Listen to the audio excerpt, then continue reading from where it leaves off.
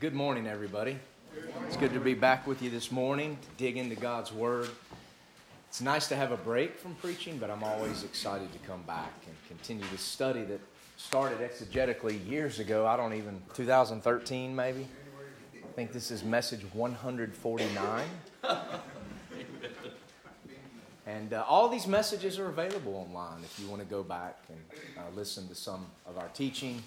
I've probably visited every single book of the Bible at least twice as we've studied verse by verse the book of Revelation. I'm a student of prophecy. I believe Bible prophecy is important or it wouldn't be there. And the Bible equates prophecy or the spirit of prophecy with the testimony of Jesus Christ. The purpose of prophecy is to point to the Messiah. The purpose of prophecy is to give us hope, distant hope, in particularly dark times. And it's worth studying. I don't believe that Bible prophecy is composed of dark sayings or dark secrets that require a scribe or a wise man or a biblical scholar to unfold for your understanding. The Bible was written for the common man. The Bible was written that we might know God. And the Bible means what it says. It doesn't need to be interpreted. Because when the plain sense is common sense, there is no other sense. So I don't like to refer to one's interpretation of Scripture. I'm not interested in that. I'm not interested in my interpretation of Scripture. The Bible says that no Scripture is of any private interpretation, but holy men of God spake as they were moved by the Holy Ghost. And so these things were written to us. We can understand them.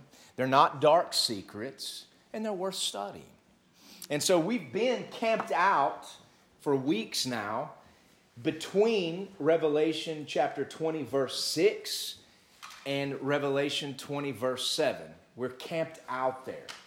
And like we've done several times in this study, I've felt it worthwhile to pause and let Scripture interpret Scripture. We've done that with Daniel's 70-week prophecy. We've done that with the person and the work and the spirit of Antichrist.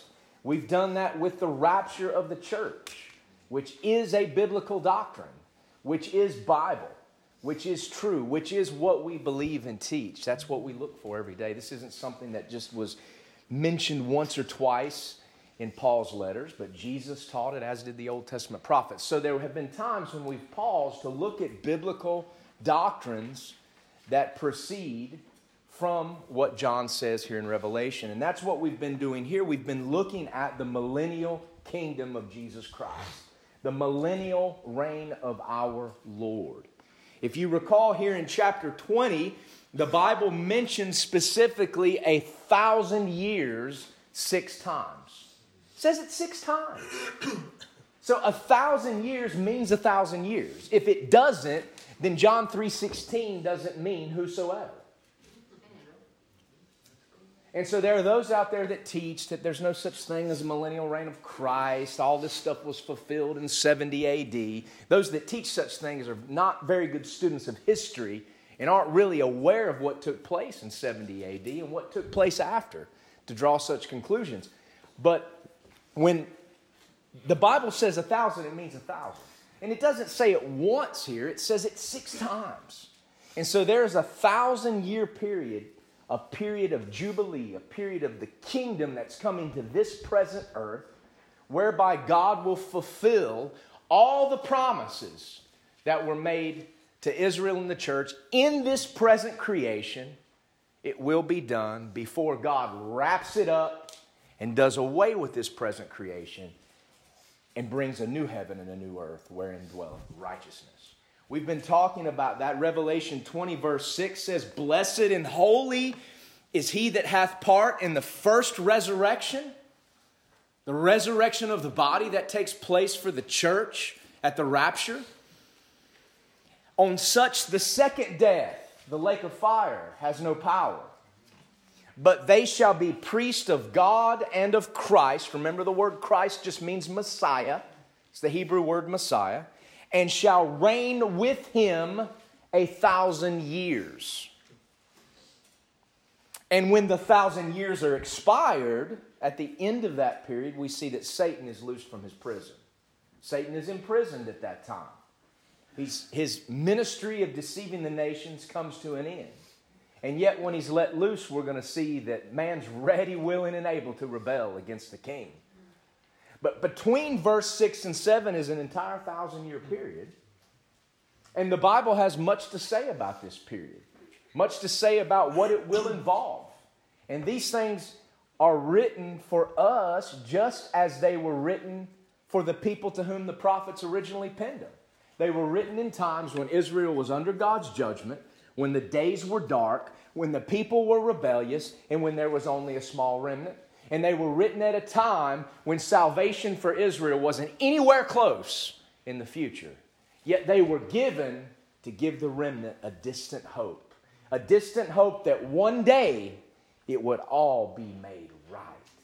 You see, in Christ we have what the world does not have. The world can offer temporary hope. It can offer or claim hope in the near future. Our politicians like to talk about hope when it becomes election time. All of this talk, and it's never fulfilled, and yet the people of America are stupid enough to believe it every 2 and 4 years. Stupid enough. We deserve the government we get. We deserve it. Whatever happens in November.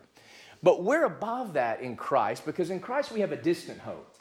A distant hope that cannot be seen, but it's assured, and biblical prophecy proves it. Time and time again, God has demonstrated that He does what He says He's going to do, exactly like He says He's going to do it.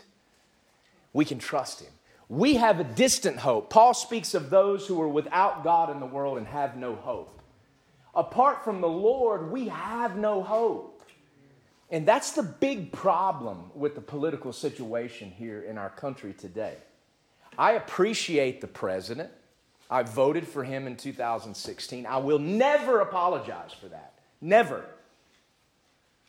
I appreciate the fact that he's not an enemy of the Christian, of Israel, or the church, or the Bible.